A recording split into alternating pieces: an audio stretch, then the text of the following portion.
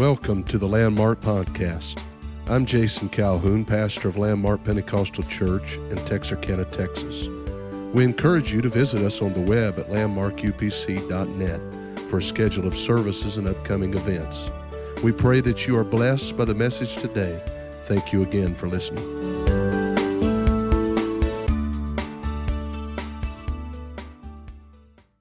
I direct you into the Word of the Lord to the book of Genesis. Chapter 25. And then I want to read some verses in 26. But I want to say again that I really feel that these few nights that we're going to have Brother Lambeth here starting next Sunday morning and Sunday night and then Monday and Tuesday are very, very important services. And as you already know from hearing him minister in the past, a man that is just really sensitive to God and lives in that dimension. And a lot of times missionaries living on foreign soil in the front lines, if you will, and especially with having visited the country of Brazil, I have a better understanding of just what it means to be out there on the ragged edge. I've been to other countries, but I don't know that I've ever been to one that I felt so much spiritual darkness and depravity and just spiritual opposition than there. But yet in the midst of all of this, Brother Lambeth and the work has grown and flourished, and there's just a great, mighty church there in Brazil. Not just one local assembly, but many, many scattered across that area of Brazil, the works that they lead. And just had an opportunity to be in a camp with them and experience just a little bit of that. And so I'm excited about Brother Lambeth being here with us. And so let's prepare our hearts for what God wants to do, and let's all be here in those services. That's this next week. Praise God. Of course, we have prayer meeting Tuesday night and Wednesday night Bible study. I want to look at a couple of verses beginning in chapter 25 of Genesis. We'll start with verse 5. And Abraham gave all that he had unto Isaac. And Abraham gave all, everybody say all, that he had unto Isaac. But unto the sons of the concubines which Abraham had, Abraham gave gifts and sent them away from Isaac his son while he yet lived, eastward unto the east country. And then I want to begin with verse 1 and 26 of Genesis 26 and verse 1. And there was a famine in the land besides the first famine that was in the days of Abraham. And Isaac went unto Abimelech king of the Philistines in Gerar. And the Lord appeared unto him and said, Go down into Egypt and dwell in the land which I shall tell thee of. And let's jump down to verse 12. And then Isaac sowed in that land. Now we just got through reading in verse 1 that there was a famine, yet Isaac, the Bible said, sowed in that land and received in the same year 100-fold. And the Lord blessed him. And the man waxed great and went forward and grew until he became very great. So he wasn't just blessed to be great, but as time went on, he became very great, very established in the things of God and the blessings of God. For he had possession of flocks and possession of herds and great store of servants, and the Philistines envied him. You know the Philistines is an enemy. The enemy envied him. And all the wells which his father's servants had digged in the days of Abraham his father, the Philistines had stopped them and filled them with earth. And then we'll resume reading in verse 28. And Isaac digged again the wells of water which they had digged in the days of Abraham his father, for the Philistines had stopped them after the death of Abraham. And he called their names after the names by which his father had called them. And Isaac's servants digged in the valley and found there a well of springing water. And the herdsmen of Gerar did strive with Isaac's servants, saying, the water is ours. And he called the name of the well Esek, because they strove with him. And they digged another well and strove for that also, and he called the name of it Sitnah. And he removed from thence and digged another well, and for that they strove not, and he called the name of it Rehoboth. And he said, for now the Lord hath made room for us, and we shall be fruitful in the land. And he went up from thence to Beersheba, and the Lord appeared unto him in the same night, and said, I am the God of Abraham thy father. Fear not, for I am with thee, and will bless thee, and multiply thy seed for my servant Abraham's sake. And he builded an altar there, and called on the name of the Lord, and pitched his tent there. And there Isaac's servants digged a well. And then, if you read on a little bit in that story, it says in verse 26, then Abimelech went to him from Gerar. And then down just a little bit further in the scripture, it tells us that he basically went to him and said, I want to make a covenant with you. He said, let there be now an oath betwixt us, even betwixt us and thee, and let us make a covenant with thee, that thou wilt do us no harm, and we have not touched thee, as we have done unto thee nothing but good, and have sent thee away in peace. Thou art now the blessed of the Lord. And he made them a feast, and they did eat and drink, and they arose up betimes in the morning, and sware one to another. And Isaac sent them away, and they departed from him in peace. These were people that had strove with him, resisted him, been in opposition to him, but now peace has come to Isaac. And so I want to use these verses of Scripture to preach to you this thought. Keep digging until the devil leaves you alone. Keep digging until the devil leaves you alone. Why don't you turn around to somebody and say that? Keep digging until the devil leaves you alone.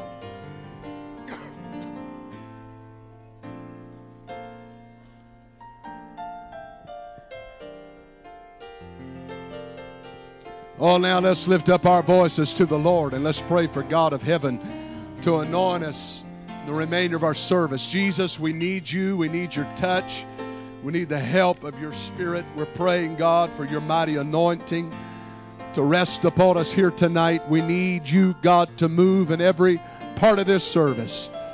God, I pray, Lord, that you would move in our altar service. Help us to respond appropriate to your word. In Jesus' name, we thank you for it. Would you clap your hands again to the Lord and give him praise? Hallelujah.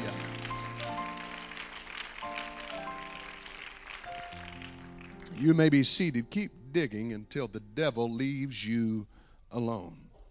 Well, I want to kind of go back here and set a stage and maybe a little bit of a foundation for where we're headed tonight in the Word of God. There is no question when you read through the Bible concerning the life of Abraham that this was a man of faith. And I know for most of us that have been around the church that seems pretty elementary, because we know this to be his legacy. That is what he has a reputation for being, is a man of faith. In fact, we call him the father of the faithful. And when you think about faith, and when you trace the lineage of faith through the people of God back, and you think of the very first person that exhibited faith, you obviously think of this patriarch by the name of Abraham. That God, when he called him out of the Ur of the Chaldees, that he, without any reluctance at all, that he left his familiar place, and in faith he began to follow God. God did not tell him exactly where he was going or even the details of what he was looking for. But he just told him that if he would follow him, that he would take care of him and that he would bless him. And he made some promises to Abraham. And Abraham trusted in the promises of God. And the Bible said that he staggered not at the promises of God. That's a tremendous thing when you can go through life's ups and downs, through all of the different challenges that you face in life. And in your walk with God, in your journey serving the Lord, you still, when it comes to the promises of God, you stagger not at them, but you hold on to your faith. You keep the faith. You keep believing God. You keep trusting the Lord. And such was this man, Abraham. We know that the Ur of the Chaldees was like many others in that society after the fall of the Tower of Babel, and that it was a pagan society. And it's even believed by some historians that Abraham's father was a man that was an idol maker. And there's been a kind of a little legend that has went along with that. I don't know that it's true, and I certainly cannot prove it. It's not in the Scripture. But there's some that believe that, and even wonder if he perhaps helped his father in the making of some of these idols. And perhaps it came to him one day, sort of like an epiphany, as he was fashioning one of these idols, that maybe this is all wrong. How can a God be to me a real God if I had to fashion it, if I had to make it? I don't know if that's true or not, but I do know it's true. It's a dangerous thing when you worship a God that you make. Amen. It's a dangerous thing when you can control your God. It's a dangerous thing when you set something up in your life that you have created and that you have fashioned and that you have made, and you position it to be a God in your life. And there's a lot of people. I know that a lot of times we have a hard time thinking of idol worshipers in terms of our society and the way that we live. But I'm going to tell you, even in the 21st century America, there's a lot of idol worship that is going on. And it's people that are constructing gods, whether it be another person, whether it be materialism, whether it be careers, education, whatever it is. They make it a god and they serve that God, and sometimes with more passion than we serve our God, and more passion than we serve Jehovah God. Israel found out that this was not the right thing to do when they had created a golden calf that they could carry with them. I can't speak for you tonight, but I would much rather have a God that carried me than one that I had to carry, that would carry me through my troubles, that would carry me through my times of pain, carry me in my times of struggle, that will be there when I need Him to be there for me. But it's a dangerous thing to come up with a concept of God that you have created, that fits your mold, that is your idea, that is your fashioning, that is your definition.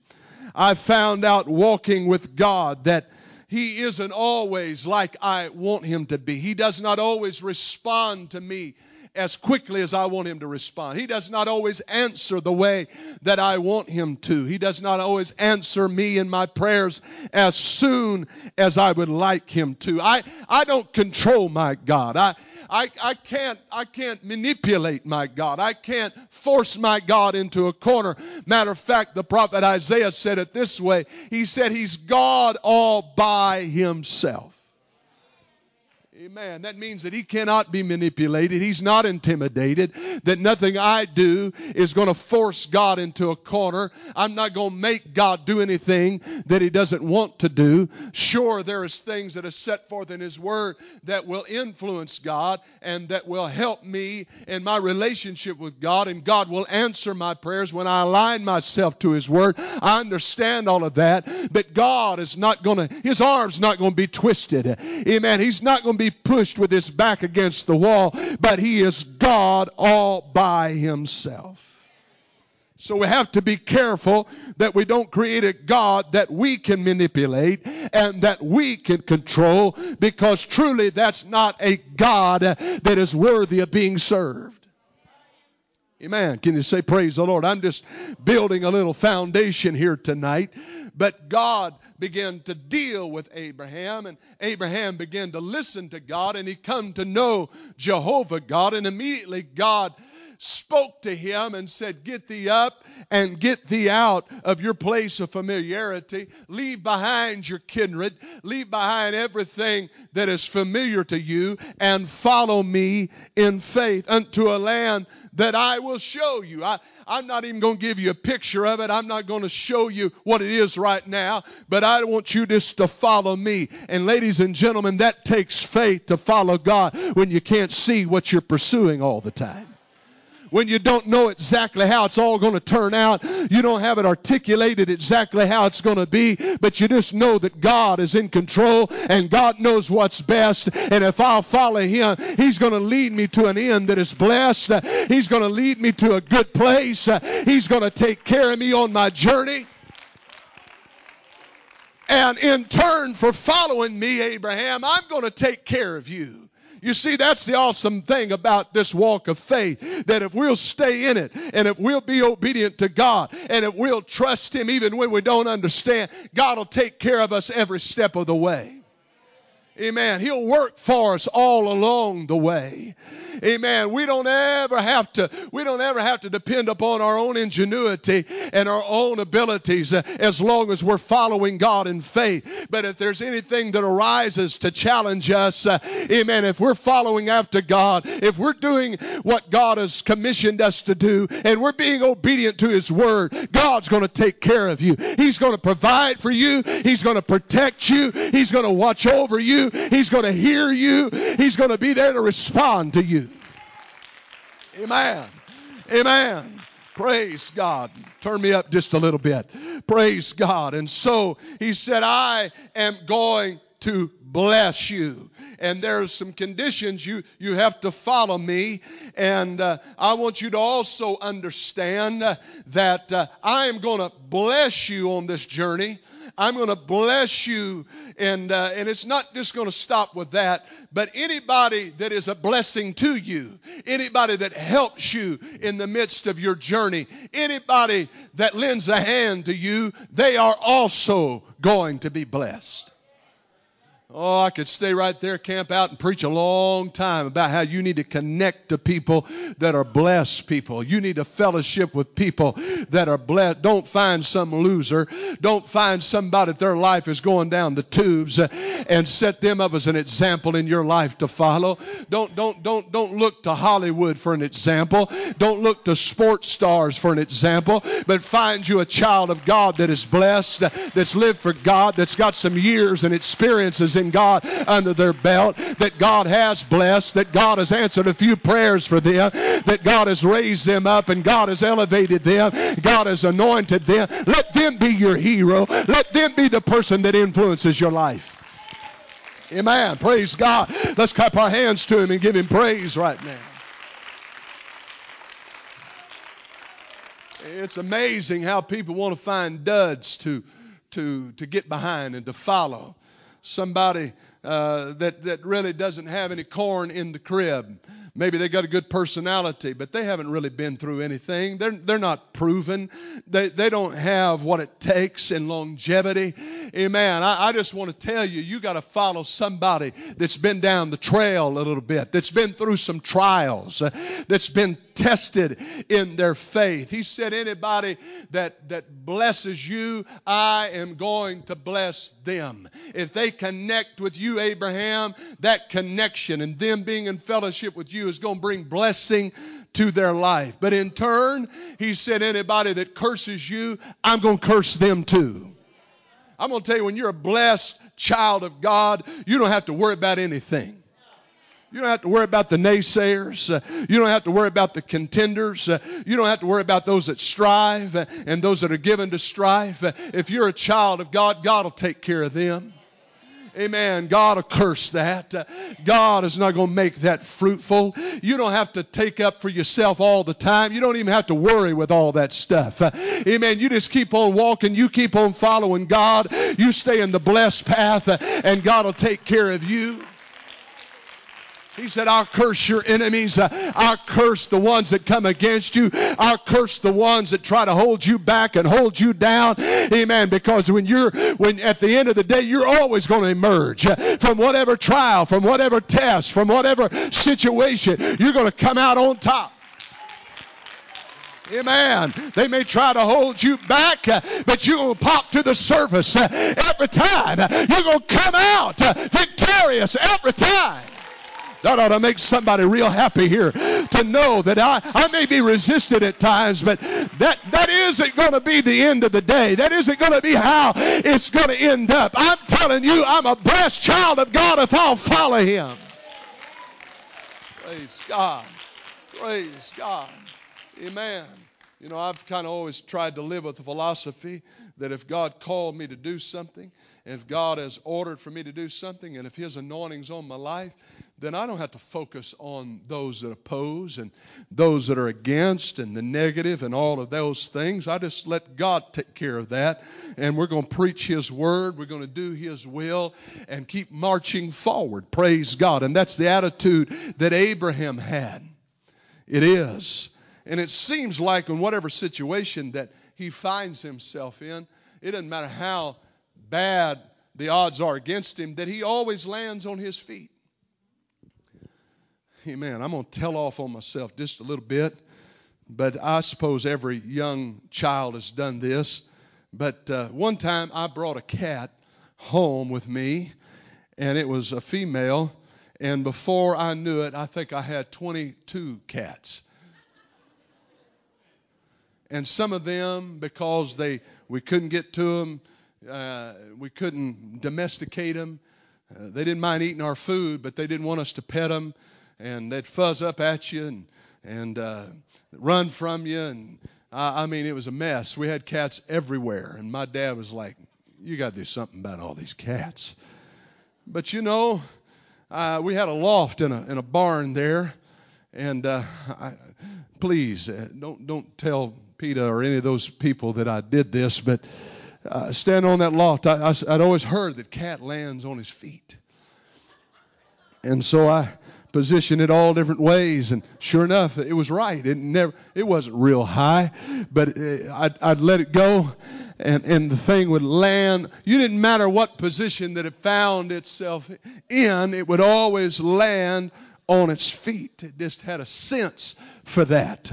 Amen. Well, that was the way it was for this man that was blessed, Abraham. Didn't matter how life tried to drop him, he always landed on his feet. Whatever the challenge was, he always landed in the blessings of God. No matter what enemy came against him, he always was able to stand up when the dust settled and say, I'm still here. I'm still serving God. I'm still in the path of righteousness. I'm still looking for that city. I'm still doing the will of the Lord. Praise God. And so he always lands on his feet. I mean, you take the situation when he brought Lot along with him, and because of being connected to Abraham, again, Lot was blessed. And there arose a dispute among the herdsmen of Abraham and the herdsmen of Lot. And because of this dispute, Abraham went to Lot. It reached a fevered pitch, and he finally said, I've had enough of this. He said, let there be no strife between you and me. He said, matter of fact, I'm going to offer you a choice. He said, look at the land. You go to the right, I'll go to the left. You go to the left, I'll go to the right. It doesn't matter. When you're a blessed person, you're going to land on your feet. God's going to take care of you. It doesn't matter how bad it looks over here and how much of a desert it is and how dry and arid it looks and what the terrain may seem like. If I'm a child of God, God can make a rose bud in the midst of a desert, the Bible says. Amen. He can cause it to flourish. He can cause things to happen that don't even seem possible. So he said, Lot, I'm going to let you choose. I'm going to let you go the direction that you want to go. And of course, Lot, looking through logical eyes, looking through eyes of the flesh, looks out there, sees the well-watered plains of Jordan, and he said, man, this right here is a no-brainer. This right here is the only logical decision. I mean, I've got herds and flocks and all these things, and that's a well-watered plain. That looks like the best place for me to go. He said, I'm going to choose this direction. And he pitched his tent, the Bible said, towards Sodom. And Abraham said, well, I'll just take what's left. It looks like a dry desert, but it was right after he separated himself from Lot that God reiterated his promise to Abraham and told him it doesn't matter what it appears to you. It may appear dry. It may appear like there's no hope here. It may appear like there's no way possible for you to survive in this place, but I am still going to bless you in spite of it all. And he began to dig. And as he began to dig, the Bible says that he found water, even in a desert place. You know, sometimes you can't look around to what it looks like and what it seems like and even what it feels like. You just got to go ahead and do things in faith that is pleasing to God, no matter what it feels like to you in your flesh. You got to keep digging down and say, God, I know you said in your word that you was going to bless me. I know you said in your word that things was going to turn out okay. I know I'm following you in faith and I can't see it, but God, I'm going to dig down deep. I'm going to do what you call me to do. And you can make wells to spring out of the desert place. You, oh God, can cause water to flow where it seems impossible for it to come from. Hallelujah. Come on now, let's worship the Lord together. Come on, let's really give some praise to the Lord.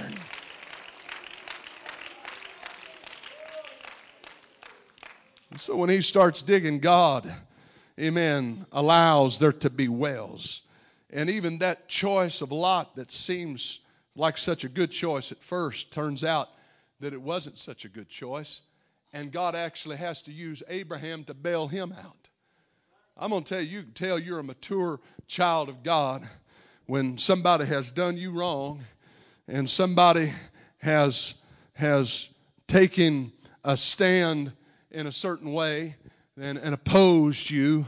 And when the time comes, you are forgiving enough to go and to help them and to share your blessings with them. And that's exactly what Abraham did. He was not willing to just let Lot perish because of his decision. He could have said, hey, buddy, you made that decision. You made that choice. That's what you decided to do, and so you're going to have to live with it. But he didn't have that kind of attitude. Rather, he said, I want him to be spared. We know the deal where he interceded and he talked and bargained with God that God would spare the city, and how that he talked with the angels that would be commissioned to go down to Sodom, and he pled with them, and he talked with them. So Abraham was a man that was mature enough to share his blessings. Even though he had to dig to get them, and even though it had been through some hardships and challenges that he came about receiving them, he was willing to share them when he got them. And a part of the blessing of Abraham, I'm getting to where I want to go, is that he said that his seed or his sons would be blessed. Now, in the eyes of God, we know that Abraham really only had one son in the eyes of God. But you know the story of how that they devised a plan, got ahead of God, and as a result, Ishmael was born. And Ishmael, we know that God did make some promises to Ishmael. It says that he was going to be a wild man. And I think we could all concur that we are still dealing with the effects of those decisions and this plan that was devised way back then, thousands and thousands of years ago, by Abraham, Sarah, and Hagar. This plan that was devised is still a conflict that is going on between Arab and Jew. And these are half-brothers, and they have been resisting and opposing one another throughout time. And the Bible says that they were at odds with their brothers all of their days. And this sons of Ishmael and these tribes of Ishmael, they would be wild men. And so we understand here that while there was a partial blessing, if you want to say it that way, and there was some things that God had promised that he would do to take care of Ishmael, he had a part of Abraham in him, but he didn't have, of course, the full blessing and the anointing of God upon his life. And we read right here in our text that he gave all, Abraham gave all in chapter 25, verse 5, that he had unto Isaac. But then it goes on, and it seems to almost contradict that, and it says, to the sons of the concubines which Abraham had, Abraham gave gifts and sent them away from Isaac his son while he yet lived. He said, I'm going to take care of this while I'm still alive. I'm going to give them a little portion. I'm going to give them some gifts, some material things. And it seems like this world is so caught up in material things. They put so much on material things. And material things seem to be the thing that satisfies. Amen. But you know what? That's pretty shallow when you think about it. Because you may get a new truck, but it's going to rust out. And you may get a new house, but the paint's going to peel after a while. And you may get a little bit more money, but there's going to be bigger bills and things are going to happen. That's pretty shallow to only think in terms of the material thing. And it seems like these sons of the concubines, or Ishmael and the tribes that were associated with him, it seems like they lived in that shallow realm, that if we can just get a few gifts from Abraham, I mean, he's a wealthy man. He's got herds, he's got flocks, he's got money, he's got everything he needs. If we can just get a little inheritance from him, that'll satisfy us. But the Bible says that he gave Isaac all. And I have to believe that he gave Isaac more than just material things. I have to believe that he passed something on to him.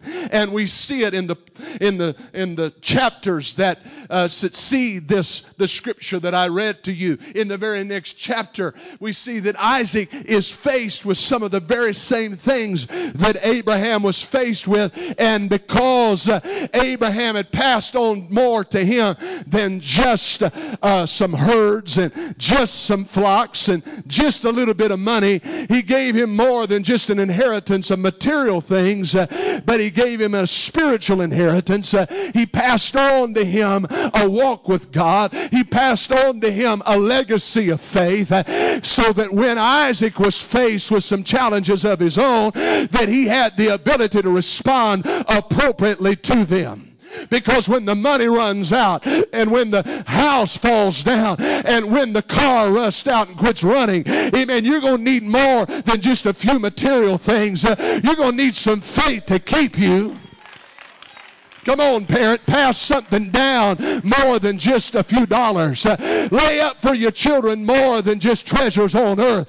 But try your very best to pass your faith down. Try your very best to pass something down to the next generation that'll keep them, when they're faced to fight the same devils that you fought and that you've encountered, that they'll be able to stand up against them. They'll be able to face them themselves.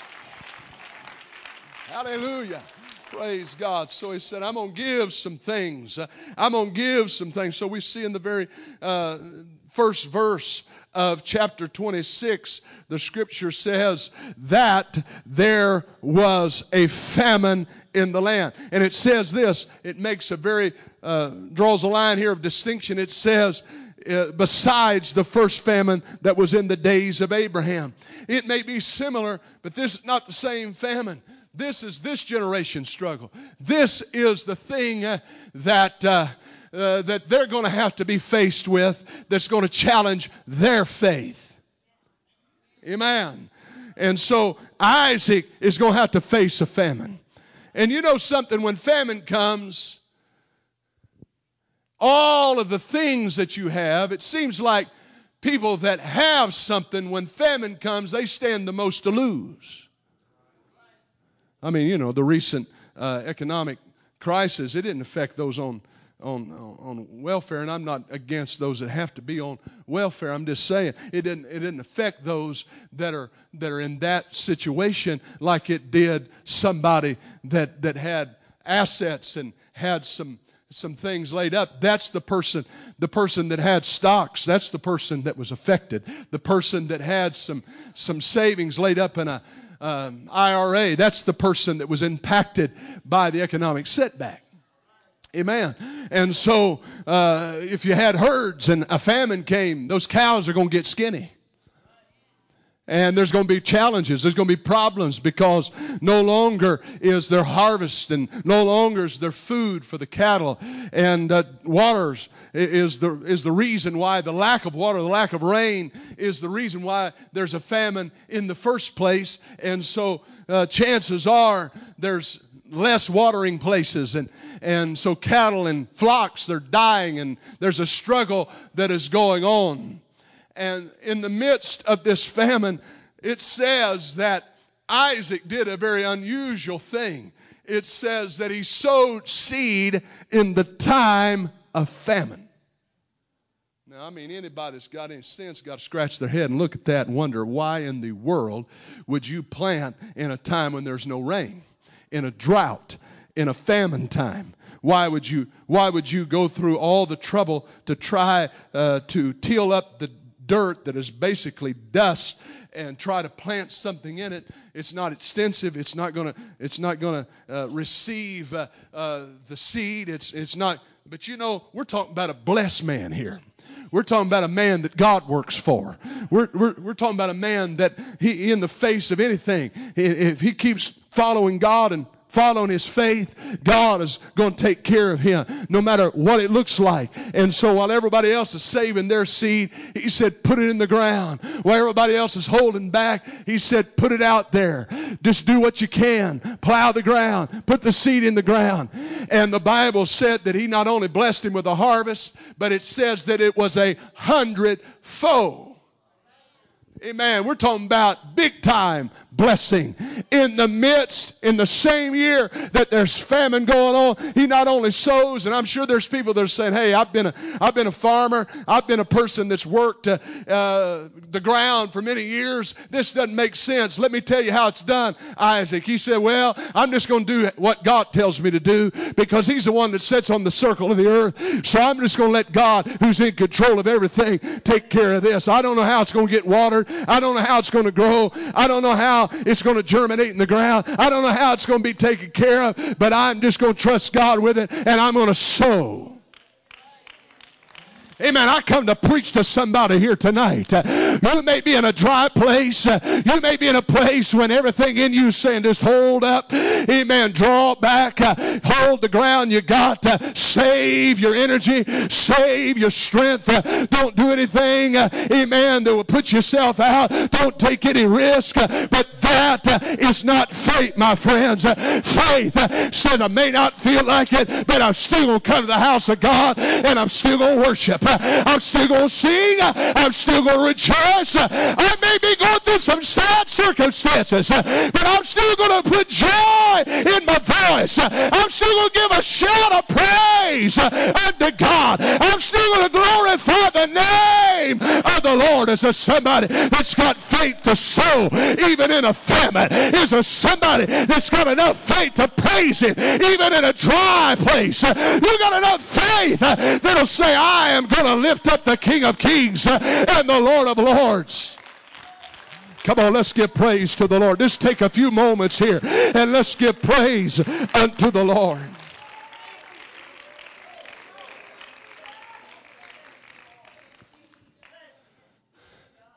He sows in a place of famine.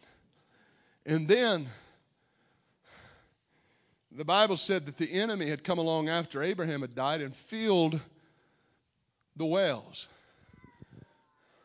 You know, that's kind of crazy to me that they would stop up the wells that could have served them and that could have helped them. But nevertheless, they filled them up with earth, the Bible says. And Isaac comes along and he goes down into a valley, again, a place that is not conducive, a place where, in a time of famine, you get it down in a valley. Anybody ever been through Death Valley? It's a dry gorge down in there. I was, not too long ago, we went to the Grand Canyon, and there was people that was talking about going down on them trails down the Grand Canyon. You better take some water with you, because chances are you probably can't carry enough. And you better know where all the stops are where you can replenish your bottles of water, because it's a dry place down there. It's a long ways back out, and a lot of people are fooled when they get down there. And it's just stale air down there, and dry and hot, and the temperature. It may be cool when you start out in the morning, but it's going to get hot about midday. And then after you've been depleted of all your strength, then it's going to get cold, because it's the desert, and there's nothing to absorb that heat and keep that heat in, and you're liable to freeze to death overnight and be out there with all the mountain lions and the coyotes and everything else. You see, I'm trying to make it as scary as I can. And so he goes down in that valley, and he starts digging in the valley. And the Bible says, lo and behold, he hits a well of springing water. I remember on one of my uncle's places, he had an artesian well. And they came in and they'd put some type of PVC pipe or something down in there where that water could come up out of the ground, and it was refreshing. It just flowed out. It was a springing well, but somebody had to dig around and discover that being there. He hit in the valley. He hit a well that was a springing well, springing up. And that had to be a refreshing sight to Isaac. But you know what? These guys that were nowhere around, they didn't help dig or clean it out. They didn't help in any way. They hadn't taken possession over it until he went out there and started digging. And they come and they said, "That's my well. That's ours. You can't have it." Isn't that just like the enemy? He'll leave you alone as long as you stay static and dormant and you don't do anything. But the moment that you start trying to exercise faith, the moment that you start trying to do something for God, the moment you get off high center and you start applying yourself and you start praying and you start worshiping, that's when he comes. That's when he attacks. That's when he starts trying to strive against you. That's when he fights you the most. And that's a good indication that you're doing the right thing. You know, a lot of times people take hardship and say, "Well, you know what, I must be out of the will of God because I've had a little hardship." No, that might mean that you are in the will of God. Because the devil don't mess with people that are not doing anything. The devil doesn't try to stop somebody that hadn't even got started. Amen. But when you're doing something for God, you can expect a little resistance. But remember, Isaac, what Abraham taught you, that if you're following after God, you don't have to worry. God's going to take care of you. God is going to help you. You just keep on digging. That's right. He said, "Oh, well, you know what? I'll just go over here. I'll just go over here." And he went to another place, the scripture says. And he began to dig in that place. And the Bible, it calls that place Essex or Esek. It calls it Esek. And he begins to dig a well in Esek. And when I looked up the word Esek, it means contention. Yet he keeps digging in this place even though he's being contended against. Praise the Lord. And he just keeps on striving and digging and trying. And though he's being resisted, though he's encountered enemies that are trying to get him to give up and to quit, he just keeps on digging until he cleans that well up and there's water that is flowing. He gets all the earth, the rocks, the clutter that has been cast down of that well. He digs it all out until the water is flowing fresh again, because God has blessed this man of faith, and he understands that if I'm going to have victory, I can't stop. If I'm going to have victory, I can't quit. I can't give up. I can't just say, "Well, that's enough." If I'll keep digging, God will keep blessing. And if I'll keep putting my effort into it, God will take care of me. And so they come and they contend with him about this well. But he keeps on digging until he gets it cleaned out. And the Bible says this. It says that he called the names of these wells after the names which his father had called them. In other words, he didn't try to change it from the previous generation.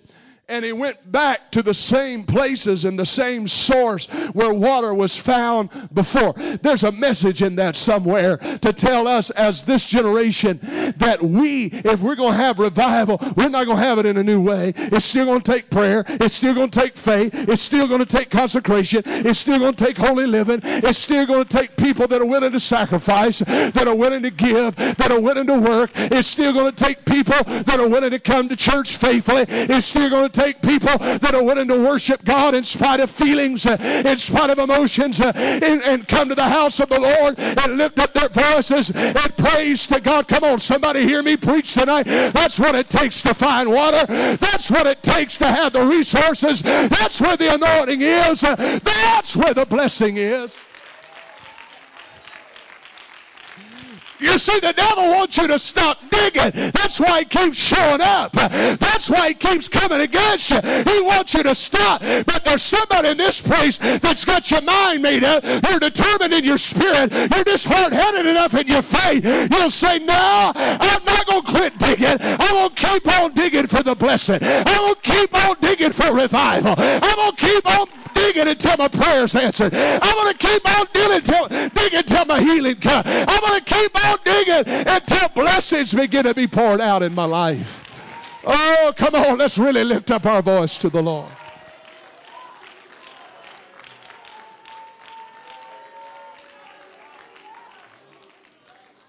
Yeah. Well, I needed some props tonight. I got me a shovel. It looks like it's a pretty new shovel. Matter of fact, looks like it's got a pretty sharp point on the end there. Been out in the weather just a little bit. Doesn't look like it's been overly used. I'll tell you that. I don't know whose this is. But they hadn't been wearing it out. I think I see a cobweb or two on it.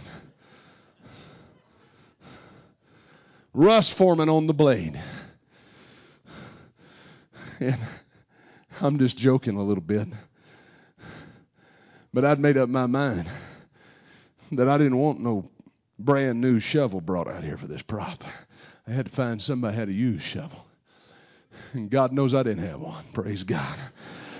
No, I have a shovel. Just thought of this on the way to church. But anyway, I won't tell who I got it from. Praise God. I'll protect the innocent. But the devil, he wants you to stop. He wants you to quit. He wants you to give up. He wants you to accept things as they are. You know, life has a way. It don't happen overnight. And this is just what I feel. I'm just going to preach how I feel. Amen? Because I feel like I've been there at times myself. So I feel like I can identify. You know, there's somebody told me not too awful long ago, said, you kind of changed a little bit. I said, well, my God. I was thinking to myself, my Lord. First of all, I'm a good bit older. Second of all, I've been down the tracks a little further. Third of all, I've been to Hades and back. Amen? And so, you know, that has a way of changing you a little bit. Praise God. Well, anyhow, the devil, he knows that he couldn't get the majority of this congregation. You're not going to leave here tonight and go here to the Fat Jacks on the way home. Well, some of you act like you might by your response. I don't know. Is it that bad? The preaching that terrible?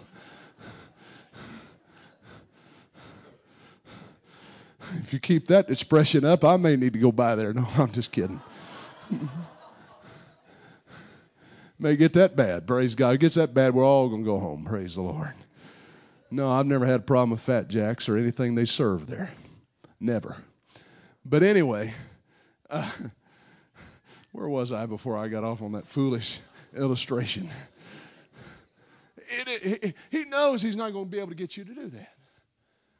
I doubt anybody's going to leave here tonight, leave this church service and just say, man, I can't handle it no more. I got to go by and do this and fulfill this sin and fulfill this desire, this temptation. I doubt that is going to happen. And for the majority of us, he's given up on getting us to do certain things like that. But he's got other ways, because he is a crafty devil.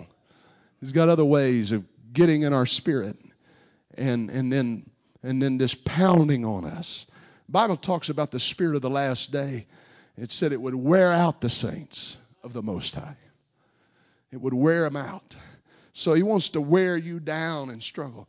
You go through certain things that are situations that are just part of life, and you know there's struggles with, you can be seated, there's struggles with I'm saying that because I want you to reserve your energy, because I want you to be able to get back up here in just a little bit, help me preach, amen. But anyhow, there's situations and struggles in life, financial, health, I mean, walking with God in faith. There's just things that comes along. We got to admit that after a while, those things has a way of bombarding us and taking a little bit at a time out of us. That's why it's so important that we be replenished, that we be restored, that we have times of refreshing, like the Bible said. Here was a Book of Acts church that was a powerful church, but it still needed times of refreshing, the Bible says. It doesn't matter how strong and great you are as a child of God, you still need renewal. You still need refreshing. You still need God to touch you brand new again. You still need to come back to the altar and get it just like you got it the first time. You need to speak in tongues again. You need to let the Lord refreshing winds blow upon you again. Anybody know what I'm talking about? Praise the Lord. And there's times when you feel like the wind's blowing you back and couldn't get any better and you're floating on clouds. But there is also times when, just to be honest, that you're in that valley and you're digging. And Isaac said, you know what? There's some more wells that's got to be cleaned out. And we're not going to stop here, but we're going to keep. I know every place we've been, it seems like the devil, or the enemy rather, has fought us. And in our case, it would be the devil has fought us. Amen. I know every well that we've tried to clean out, it seems like there's been an enemy that's showed up. When we started digging, they showed up and started fighting against us. They started resisting us. Amen. I'm going to just tell you again, that's a good sign. That's not a bad sign. That's a sign to tell you that at the end of this struggle, there's something worth fighting for. There's something that's worth having, or the devil wouldn't be on your back like he is. He wouldn't be trying, amen, to stop you like he is, if there wasn't a blessing that was going to come out of this. Oh, I feel like somebody ought to just take a moment right now and say, you know what, I'm going to keep it up. I'm going to get, devil, if you come to discourage me, I've come to tell you I'm going to keep it up. Keep on digging.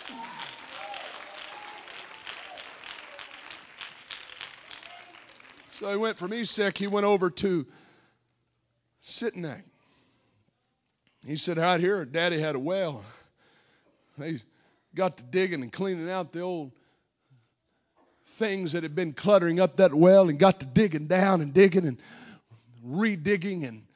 And Scripture says that there was enemies that strove against him there. Matter of fact, Sitnah means strife. It means opposition. There's going to be opposition. There's going to be strife.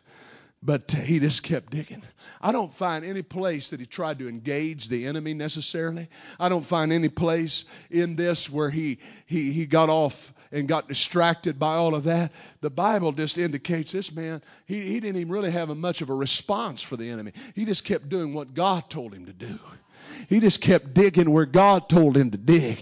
And that should be our response. You see, the devil wants us to get all confused and get over here and start trying to take up for ourselves and do this, that, and the other and try to explain this and try to explain that, when really all we need to do is stay right where we are, stay focused on what we're to be focused on, keep on in faith, keep digging, keep praying, keep worshiping, keep believing God, keep extending our faith, keep doing what God has called us to do. Just keep on digging. And when he moved from that place and they'd been striving with him, things started getting a little bit better for him. He went to Rehoboth. And the Bible said they dug a well or redug a well there. And Rehoboth means a broad place. And Isaac realized God is opening up some things for us. I could see, while we may be weary, we're not the only ones that's weary. I could see that the enemy is getting tired of fighting us. I could see that the enemy is getting a little bit discouraged because every time it tries to stop our project, every time it tries to shut us down, we just keep on digging. We keep on doing what God has told us to do. And he can't stop somebody that's determined. He can't stop somebody that's got their mind made up. He can't stop somebody that won't quit. Tries to beat you down, and you come to the house of God and you throw your hands back up in the air, and he shakes his head and says, how in the world are they still worshiping when I try to beat them down through the week, when I try to tell them every lie that I could tell them, when I try to condemn them and I try to accuse them and I try to tell them that they can't be successful in living for God, but here they are, they're still digging.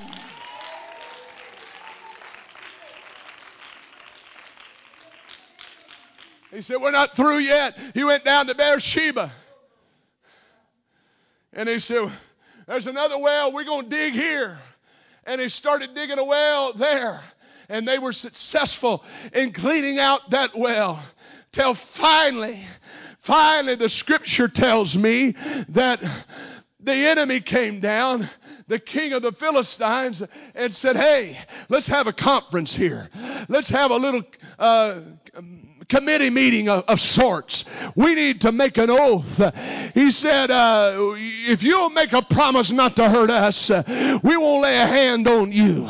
Matter of fact, we want this to be peaceful. We want a truce because we've tried to do everything we can to stop you, to hinder you, and to keep you from doing it. And you still succeeded. You still came out on top. You still landed on your feet. You still kept digging. We tried to discourage you, and you got your shovels out and went to the next place and dug another well. So we give up. We just want there to be peace between us. We just want to call a truce right now. In other words, we're just going to leave you alone. Oh, I feel like preaching right now. I'm not going to be much longer. I'm coming in for a landing right now. But I'm telling somebody in this house, that's the attitude that you've got to get. You got to make up your mind. I'm going to get another grip on my shovel. I'm going to sharpen the edges one more time. Amen. I'm going to get the cobwebs off my shovel. I'm not going to let him retire my shovel. I'm not going to let him get me out of the game. I'm not going to be distracted or discouraged or dissuaded in the least, but I'm going back. It may be in a valley that I have to dig. It may be during a famine that I have to dig. I may have to dig through some things in my flesh. I may have to dig some things out of my flesh. Whatever it is, I'm willing to dig until I hit some wells of water, until I clean out some flow where God can bless and God can move. I'm not going to quit digging until the devil leaves me alone. I'm not going to stop until he makes up his mind, amen, that I might as well give up on them, because they're not going to give up on God. They're going to keep on praying. They're going to keep on, come on, where you at, church? I'm going to keep on trusting God. I'm going to keep on believing the Lord in the face of hell. I'm going to dig until it leaves me alone. Praise God. Praise God. Stand with me right now.